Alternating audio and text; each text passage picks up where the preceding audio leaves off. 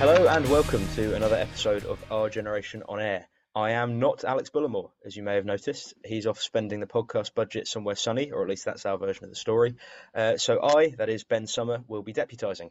I've hit copy and paste on his last script from a home game, and I think that should just about cover it. QPR start a game well, but it turns out to be a frustrating 1-1 draw. Tim Erigbunen plays well, but has his odd moments, and Taylor Richards couldn't get on the pitch, even if he tried bribing the manager. With me to discuss this is Dan Lambert. Dan, how are you doing? Good, thanks. Good introduction. Thank you. Cool. Right. Well, we'll get right into it then with the game, have a little reflection on how Swansea went, and we'll do what Alex does, which is start with the starting 11. So, casting our minds back, the big headline being Jamal Lowe comes in. No Stefan Johansson still, so it's a midfield two of sorts, a very Booneman field, and Clark Salter remains on the bench before getting some minutes in a B team fixture. What did we make of all that, Dan? Yeah, I mean, it was kind of expected. I wasn't sure if Jamal Lowe would start. I think it said last week that they were managing his minutes, so I wouldn't be surprised if he came off the bench again. But yeah, fairly straightforward change. I mean, Willock hasn't really looked himself for a while now. And then as the game started, obviously Swansea have got quite a unique style of play, like one that a lot of people who follow the Championship will recognise, very possession based. How do you feel we shaped up, and do you think Critchley deliberately set out to try and counter that? Yeah, I thought we did well to be fair in the press. It was 4-4-2, I think. Kind of blocking off the access to Grimes and Allen, who are quite known for controlling the game for them. So in that sense, it worked well. Kind of hit them on the counter with certain triggers and turnovers. So I think it worked well in that sense, and we weren't going to sit and have all the possession against a side like Swansea. They do that home and away. So I thought it was good all in all. And when Swansea changed shape in the second half, which I'm sure we'll touch on a bit, they we countered that again as well. So yeah, it was good from that point of view. So we'll get to that with the second half in a minute, but talking about the first half, before we get to the goal, the commentator, the EFL commentator on the extended highlights on the website, called the first half a fabulous display so far from the hosts. Would you call it fabulous? Would you stretch to that? Um, It was good.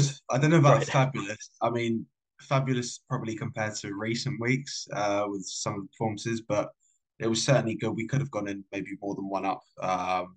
And yeah, we look quite dominant in the sense without having all the ball, which is, I mean, it's not so surprising, but I mean, a lot of fans would assume that if you don't have the ball, you're not really dominant in a game. So yeah, And then looking at the goal, and I don't know, I always compare things to Naki Wells, which I think is to my own detriment, but it felt a bit like a Naki Wells goal. It takes it well, and the low finish right across the face of the goal. It's a lovely goal, wasn't it? Like, it was really yeah, nice.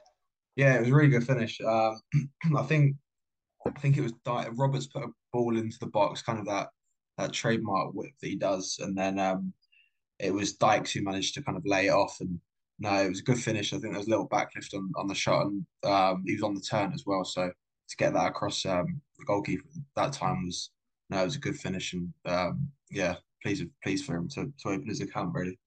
Definitely. I mean, like, if you look at the strikers that we've signed on loan, we've kind of got this thing of getting the kind of somewhere between Premier League and Championship strikers in. Had the sort of full catalogue, kind of Naki Wells, Jordan Hugill, Where does Andre Malcolm start? Gray. Who's that? Malaka.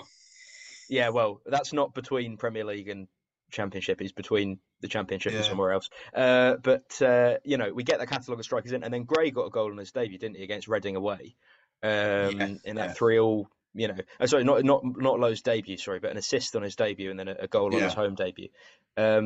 Good signs, I suppose. But then it kind of leaves the question of, well, leaves a few questions, and we'll get to Willock later. But I suppose partly about where Lyndon Dykes fits in, obviously involved in the goal. How do you think they played in the two? Because I like Lyndon Dykes in the two. When Austin was kind of firing a bit more in that first season back on loan, I liked seeing the two of them play together. I'm picturing Dykes nodding it down to Austin, I think, against Luton at home on that final day. Yeah, Um, that might be right. I'd love for them to kind of get that sort of thing going, but I don't know. What did you make of them playing together? No, I thought they played well together. I thought Dykes had a good game, performance wise. Because Lowe was kind of in the 10 kind of shadow striker area, so kind of what Roberts was doing with Dykes earlier on in the month, but not to that extent. I thought it worked well. The closer you can get bodies around Dykes, the the more effective we are generally with knockdowns and flick-ons. Mm. And yeah, he has that kind of instinct for goal though. So it can only help that those two work well together. And I think when Dykes came off the pitch, and Lowe kind of played as that lone striker, you can kind of see the difference between with and without him. So do you think Lowe's kind of the key to unlocking that with Dykes is kind of like you say knockdowns and flick-ons? Because I watch him play a lot when I get to home games. I think you see things very differently when you're at the game versus when you're watching, remotely or obviously listening. It's a very different thing. Um, but I see with Dykes that he doesn't always necessarily win that first ball himself. Doesn't always necessarily get the cleanest connection on it. But my frustration way back as far as the Stoke game in lockdown that we could all, well, 2,000 of us could go to, was that you've just got no one around to mop up the second ball. Is Yeah. Lowe the key to that, do you think? I wouldn't say the key. I don't think there's a player that's a key to that. I think it's more the structure. Mm. Um, we've seen numerous times where Dykes in either Walton, Bill, or Critchley's system, where if he's isolated, he's not as effective. And we know kind of how big the basics are in English football, like second balls, winning your duels. So if you can get that structure around Dykes to play off him, because he can hold the ball up, he can link it effectively. That kind of gives him the platform to do what he does best. So I think it was the Sheffield United game, Sheffield United game, sorry, that was kind of the catalyst for it, where it wasn't Low, but it was Roberts, Chair, and Willock, and they were kind of Yeah, getting 5 to 10 yards closer to him with flick-ons, with knockdowns, and we just looked better for it. that's it. I mean, I really like that about the Sheffield United game. I thought Dykes had an excellent game. And I suppose the more that he wins those flick-ons and things, I've not got the tactical brain that you've got for this stuff, but I'm assuming once he's knocked it down and someone's kept the ball and he's not tasked with immediately running long to collect to try and knock it down again, Dykes also gets a bit more license to do what he wants to do because if Chair's collected that ball from him, if Willock's collected that ball from him, he can receive it to feet then. And Yeah, you saw him do that against Sheffield United and actually does take some quite tidy touches then and gets involved and starts playing it forward. And you can see the whole thing start ticking. So I do wonder because I've always liked when we've played Willock, Roberts, and Chair behind Dykes when all three of them have been playing well, which has not been the case all season. I've liked seeing that, and so something like that with Low in there, I could see being good, definitely. We're going to talk about the indirect free kick now, if that's all right. oh god, I Um, was I was right behind that goal. so I've seen there's been a bit of chat on Twitter today, and I don't know, maybe this is just I should have done my research on indirect free kicks.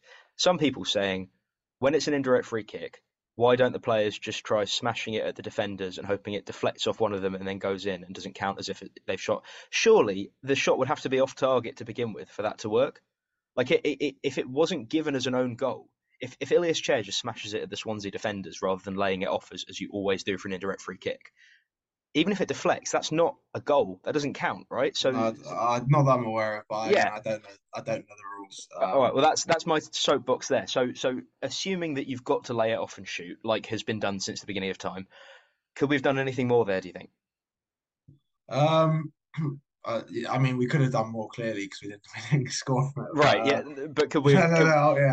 You Sorry, know. no, it wasn't your question, but I don't know. I mean, it's hard. They had what the whole team on the line, Yeah. and it was very close anyway. So I suppose hit it maybe a little bit higher. I don't know, but yeah, it just didn't work at all. And then Osman Kakai comes out and Yeah. hits Plays. one Yeah. into the upper loft above where I'm sitting. So yeah, it wasn't a great use of the indirect free kick, but I suppose it wasn't the easiest of chances to execute.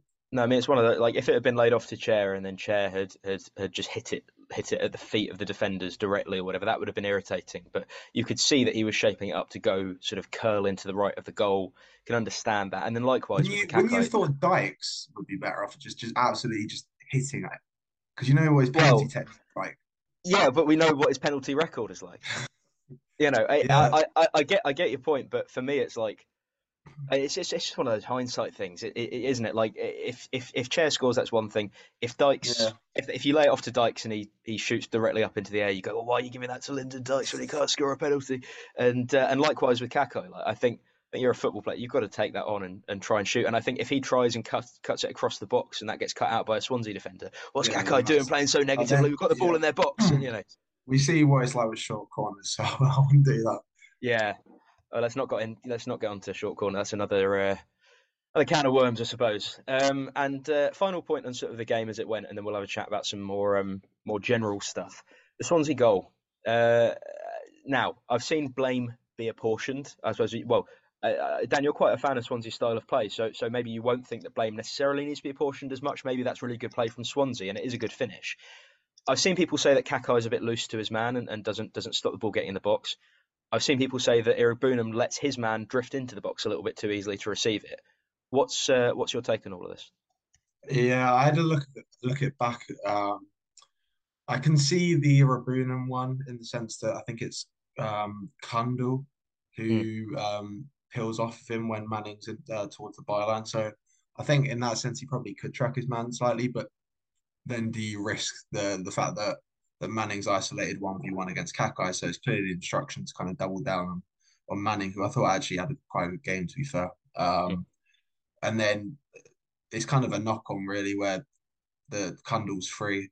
Samfield has to come across to kind of press him, and that leaves Fulton on the edge of the area, kind of with enough space and time to take a touch and place it in the bottom corner. I mean, it's a good finish, mm, and it's kind of one of them that I think we spoke about it after the Reading game. So the Hendrick goal where it's kind of a knock-on effect of one mm. kind of mistake and just led to another and another. So yeah, it's not too much I thought we could have done about it, to be honest. And on that, on what we could have done about it, I suppose the cynics will say what we could have done was be 2-0 up or 3-0 up before that point. And I've seen people, and by people I sort of do mean my dad, get irritated at how deep we sat in the second half. You had a slightly different take on that, I think, when we spoke about it at the time. Yeah, I'm not too bothered about it. I mean, I'm a bit tired of hearing we're too deep at times because we had it at the Sheffield United game. I think we had it. I can't remember what other game. Seems to be like the kind of the issue with us at the minute. And I Mm, don't think it's to that extent. I mean, Swansea had 70% of the ball. We looked tired by that point. We looked leggy because we were pressing a lot. Um, I don't really expect. Don't really understand what people kind of expect. You want us to push right the way up that we leave space behind our defense. So mm. then they'll hit you either way. Whether that's out wide behind your back line or through the middle. So they are effective in possession, but I mean it was kind of natural that we were going to drop slightly. And when you're a bit leggy, you want to be a bit more compact. You kind of got to drop anyway to kind of compress spaces. So I wasn't too bothered by it. I can see where people have come from to an extent, but I think when you're defending a lead, you're not going to start pressing higher than we did in the first half and kind of give up even more space than what we were. And I suppose when you talk about defending a lead, you're defending that lead against Swansea, who just from following our Swansea City writer at work, like I see the late goals that they score and the margins, the goal deficits that they come back from, um, and it could have been a very different story, couldn't it? I suppose if we go out there and attack, we lose the game 3-1, and suddenly everyone's really, really, really unhappy. But do you think that sort of press aggressively when we can, but be aware that we can't do it all game and that we will have to be compact? Is that, well, two questions really. Is that a reality of Critchley that we've got to get to grips with? And what's your sort of assessment of how that style of play has worked out so far? Um, so the first one, I don't know. I think we pressed aggressively at times. This was more of a like we were kind of sitting in a mid block than a low block. I thought on Saturday, and then we're Mm, kind of like pressing on the triggers of centre back to full back passes. So I think it worked well. And in terms of generally like the style we're playing, I think I'm okay with it at the minute. I mean, we've played. Trying to think, we played Sheffield United at home. We've played Swansea at home. Reading away. So I thought Reading away we were quite dominant in terms of possession. mm. But understandably, the Sheffield United and Swansea game, particularly with Swansea in their style, I kind of expect us to sit off slightly and play more on the counter attack to our benefits. I mean, the one thing I would say that I've been impressed most by under Critchley that consistently is probably our pressing structures and our counter pressing because we look so much sharper when we lose the ball to kind of react to winning the ball back. So I'd say that's one of the main positives I've found at least. And that's something you've been calling for a while, the pressing as well. Yeah, well, I mean, under Mitbill, we pressed in certain ways, but we did it was kind of the same each week, if that makes sense. Whereas under Critchley, we've got the same type of principles where we kind of try and go man to man against their back line, and kind of depending on how they play a double or a single pivot, we change our structures that way. But it is quite reactive to the opposition, which I think I prefer rather than Bill's style of that the narrow tens, the 4-3-2-1, and then kind of just that way of playing. If that makes sense. Mm. And I mean, looking at the games that we've had so far and what chance we've had to implement that style, we've not won since Preston. I think that's quite something that sort of passes me by a little bit. I But haven't seen if us you, win since Wigan. geez, I can challenge you on that one. I barely make it to any home games nowadays. When did I last see us win? I'll figure that out when you're next talking. But Yeah, looking at the games we've had since then, Cardiff, frustrating. Not abjectly terrible, but frustrating. And I was there, and it was frustrating to be there. Luton, awful by most accounts. Sheffield United, I thought we played really well. Unlucky to an extent, and that's a team that will feast on you if you let them. Fleetwood, we've covered that. Reading again played well. Like you can look at blaming people, but again, not terrible, not free falling, all that sort of thing.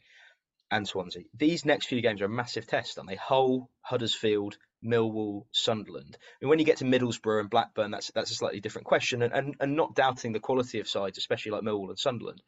But if we're going to get points anywhere, and it's a very QPR thing to say, oh, we ought to beat them, and then not. But if we're going to get points anywhere, this is a run that I'm not saying it's make or break for Critchley, but it's where we'll see what he's all about, really, won't we? yeah. I think the next two in particular are where I can see the wins coming from the most on Mm. paper, at least. I know that's not how football's played, but Millwall, they're on a quite a good run of form. Obviously, defensively resolute. So, can I see us really breaking them down that well? Probably not, considering what we've seen recently. Um, and then Sunderland look really. I was really impressed with them. I think it was against Middlesbrough. Mm.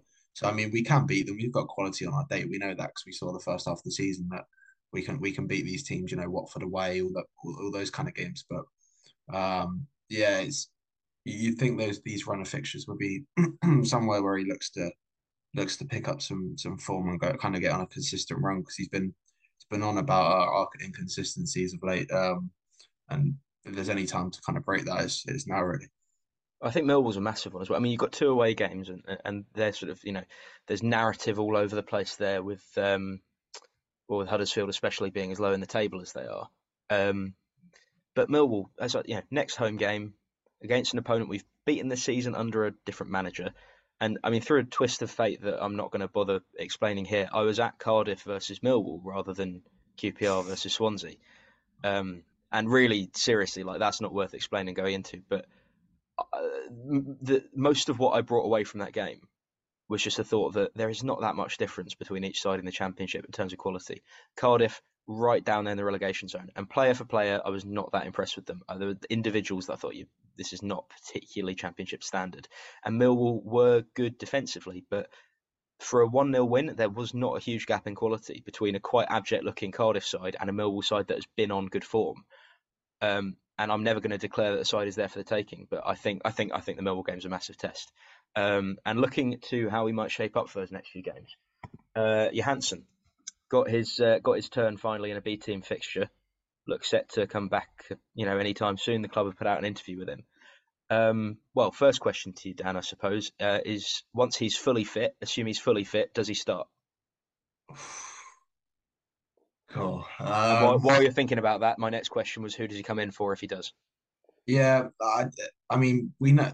I think the difficult thing is when you go on a bad run of form without him, and he's been out quite a long time. I think the natural assumption is that he's a big miss. Now, I'm not saying he isn't. I think he is a miss. Like when you lose an Iraboon, and we haven't lost Samfield, but that Coventry game away when we didn't have Iraboon and Dizel came in, it just you could see the quality was lacking. So I don't think I'd bring him straight in. I think I'd have to slowly integrate him, especially when we've got one game week, so Mm. it's manageable. But I think even though maybe people have said Irabuna's had a bad run recently, I still think he's been one of our key players this season. So I'd be more than happy to keep Irabuna and Phil together. I suppose it's whether he changes the system slightly and Mm. plays a three-man midfield and then drops one of the attackers. But do you do that when you've got the depth that we have? So I'd probably say in short, no. Mm. But if he was to come in, I'd bring him in for Irobuena because I just think if you have Irobuena and Johansson, you're kind of leaving yourself vulnerable with four attackers up the pitch, and Oh, you definitely, yeah. kind of need that balance. I mean, I wouldn't drop Field anyway, but yeah, I don't think Johansson and Irobuena are a match made together. I think Field has quietly, or maybe not so quietly, become one of our sort of undroppable players, in that we don't have someone that can do exactly what he does exactly as well as he does. Whereas pretty much every other midfielder that we've got, you're talking about their strengths being more creative than defensive to some extent, right? And there's different versions of that. There's Dazell's sort of tidy passing, but not particularly ball carrying thing. You've got Eric Boonham, who will take the ball and will run at defenders. But I mean, I know we've had the debate about Eric Boonham and to what extent do you play your own players versus the ones that are on loan. But Johansson isn't a player we've got an interest in developing, right? He's coming towards the later days of his career. His injury record hasn't been perfect. So actually, I don't think there's an argument for playing him ahead of Eric Boonham on principle. And you can look at it on merit and go, I suppose he's got to earn that place back if he's going to. And then talking about whether you switch to a three-man midfield brings us to our other question, which is Chris Willock. Um, Makes a cameo against Swansea, but on the basis of what we've seen, I don't see why you necessarily bring him in, even if he's been carrying an injury and is starting to get free of it. His form hasn't been fantastic, but he is a player that we've got an interest in developing.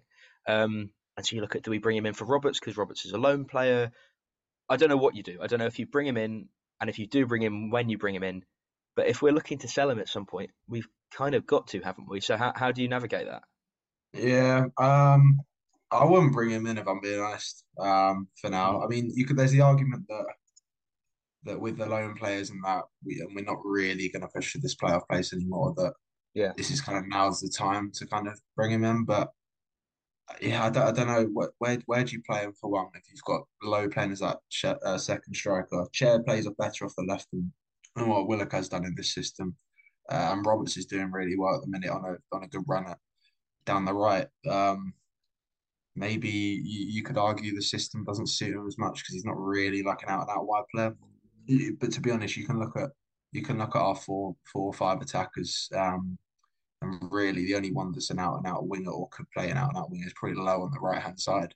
Mm. So I suppose there's an argument that they're doing the job that Willock could do, but I keep it as it is. To be honest with you, Uh, I think Chet's playing all right. Low will get us on a good run, I reckon, and Roberts is playing well with Dykes as well. So yeah, I wouldn't bring him in for now, but I don't know what it is. Whether he's definitely lost some sort of sharpness, and he just doesn't look the same as what he was. Maybe he's rushed back from injury, but hopefully we can get him back to his best because he's only got what 18 months on his deal now. Yeah, is that including the year that we Yeah, had that's to? incredible. Yeah, Yeah, I don't. Yeah, so I don't know. Hopefully we'll see him back to his best soon because we may have to sell him in the summer. it's a really difficult one because yeah, we you'd think we would look to sell, right? And I've got on my sort of high horse about we talk about being a selling club, or at least have talked about being a selling club without actually selling players. And let's assume that Willock gets a few starts and a few bench appearances in the second half of the season. Say he gets a couple of goals, nothing like the start of the season, and that's frustrating in itself because talking about just going back to his injury, the more you hear about how Beale played the players, through injuries and how that affected Luke Amos, for instance. And we got some fantastic stuff out of Chris Willock, and it's kind of heartbreaking to think that we may have gotten that by slightly flogging him a bit too much. I don't know whether that was the case because we've heard about it more in connection to Amos than Willock, but it makes me worry a little bit. Anyway, say his form is all right for the rest of the season, and we're talking about having to sell. Do you think we get offers in if he doesn't kind of reclaim that form that he had early this season, parts of last season? Um, there might be some interest. I don't know about concrete offers. I think with the two injuries he's had what over the 2 years, could it's gonna put clubs off, especially clubs in the Premier League that may have kind of had an interest in him previously. I think I said last week to Alex that if we do get anything, I think it'll be maximum up to 5 million up front Mm, with add-ons. That's all we're gonna be able to do.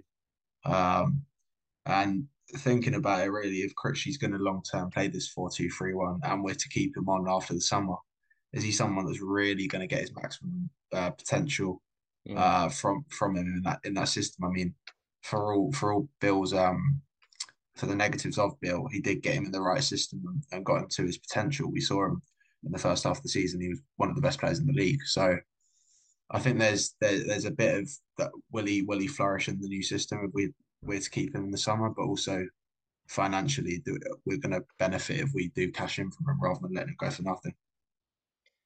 And well, talking about how much we might get offered and how much we might accept and so on, probably brings us on quite nicely to Lyndon Dykes if we're talking potential outgoings, and then we'll get on to potential incomings. The story that we rejected a bid of, in some sense, 3 million, whether that's add-ons, I'm not quite sure. Um, if that if that was, well, we know there was a bid, right? We know that the club rejected the bid. We don't know the finer detail. In general, do you think we were right to reject it? Yeah, I think we were. I think I read that a lot of the add-ons were like promotion, Mm. specifically from it was from Millwall, wasn't it? The bid. Yes, yeah, yeah. So a lot would be on promotion and stuff like that. I think it wasn't really anywhere near three up front. I think that was definitely the right thing to do. Um, I think I'd still be open to selling him though, if the right amount. I In this think, window. yeah, I think we're leaving it late, but I think if we can get up 3 million up front for him with maybe a Mm. few add-ons, then I'd consider that. I mean, like I said, it does leave us short. We probably have to pay low up top, and Armstrong may have to stay beyond January if he wasn't going to get a loan. So that could have a knock-on effect if you like. But I mean, I know he has value to the side because we've seen it in performances like what he brings overall. But I just think we need someone that can equally just be we can have a good finisher if that makes sense. Just I know his all round game's good, but we lack goals from him. I don't know how many he's on this season, but I can't imagine as many. So yeah, I think I would be open to selling him, and it does leave us short for replacements, whether we have to get a loan as a stopgap. But yeah, I think the money's right, like you said, with this whole selling club stuff. You've got to be open, have valuations for players, and if it meets it, then you've got to let them go. That's it. And 6 goals for the season, that is, as well. And I know that there's been charts going around on Twitter. I think it was from our insights about him underperforming his XG and all that sort of thing. Um, it's a difficult one. And you use the word stopgap, and that's exactly right. I don't think if we sell him tomorrow, I don't think we get anyone useful in realistically. We might get someone who can get us to the end of the season. We might not, and may be left with our current options.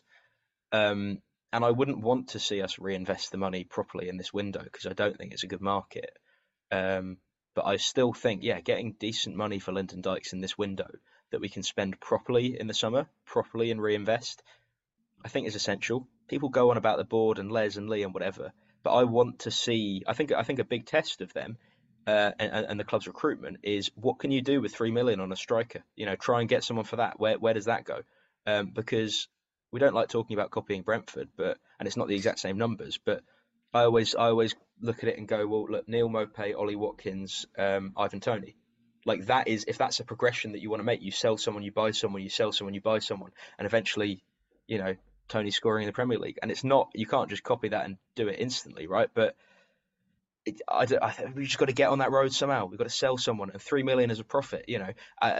Dykes has not fired us to promotion, but he has been a reliable player for a few seasons. And then to you talk about signing players that you don't extract value out of, right? Say if Chair left on a free, um, well, Chair's a bad example because we didn't pay money for him. Say if Willock left on a free, it's frustrating. It is frustrating, but he's been a really, really good player for us, and so you've not made a profit, but you've got value. The idea that we can have got some value out of Lyndon Dykes, and again his general play I have really valued, uh, and profit. I kind of think that you can't turn that down. Anyway, we're getting towards the end of the podcast now, but you mentioned there possibly a stopgap striker. Are there any other incomings that you want to see before the end of the window? Because this is almost certainly, unless we do another pod very early next week, almost definitely our last one of the window. Um, I can't see an awful lot coming in. I know people talk about depth at left back. For me, we're pretty well served in midfield.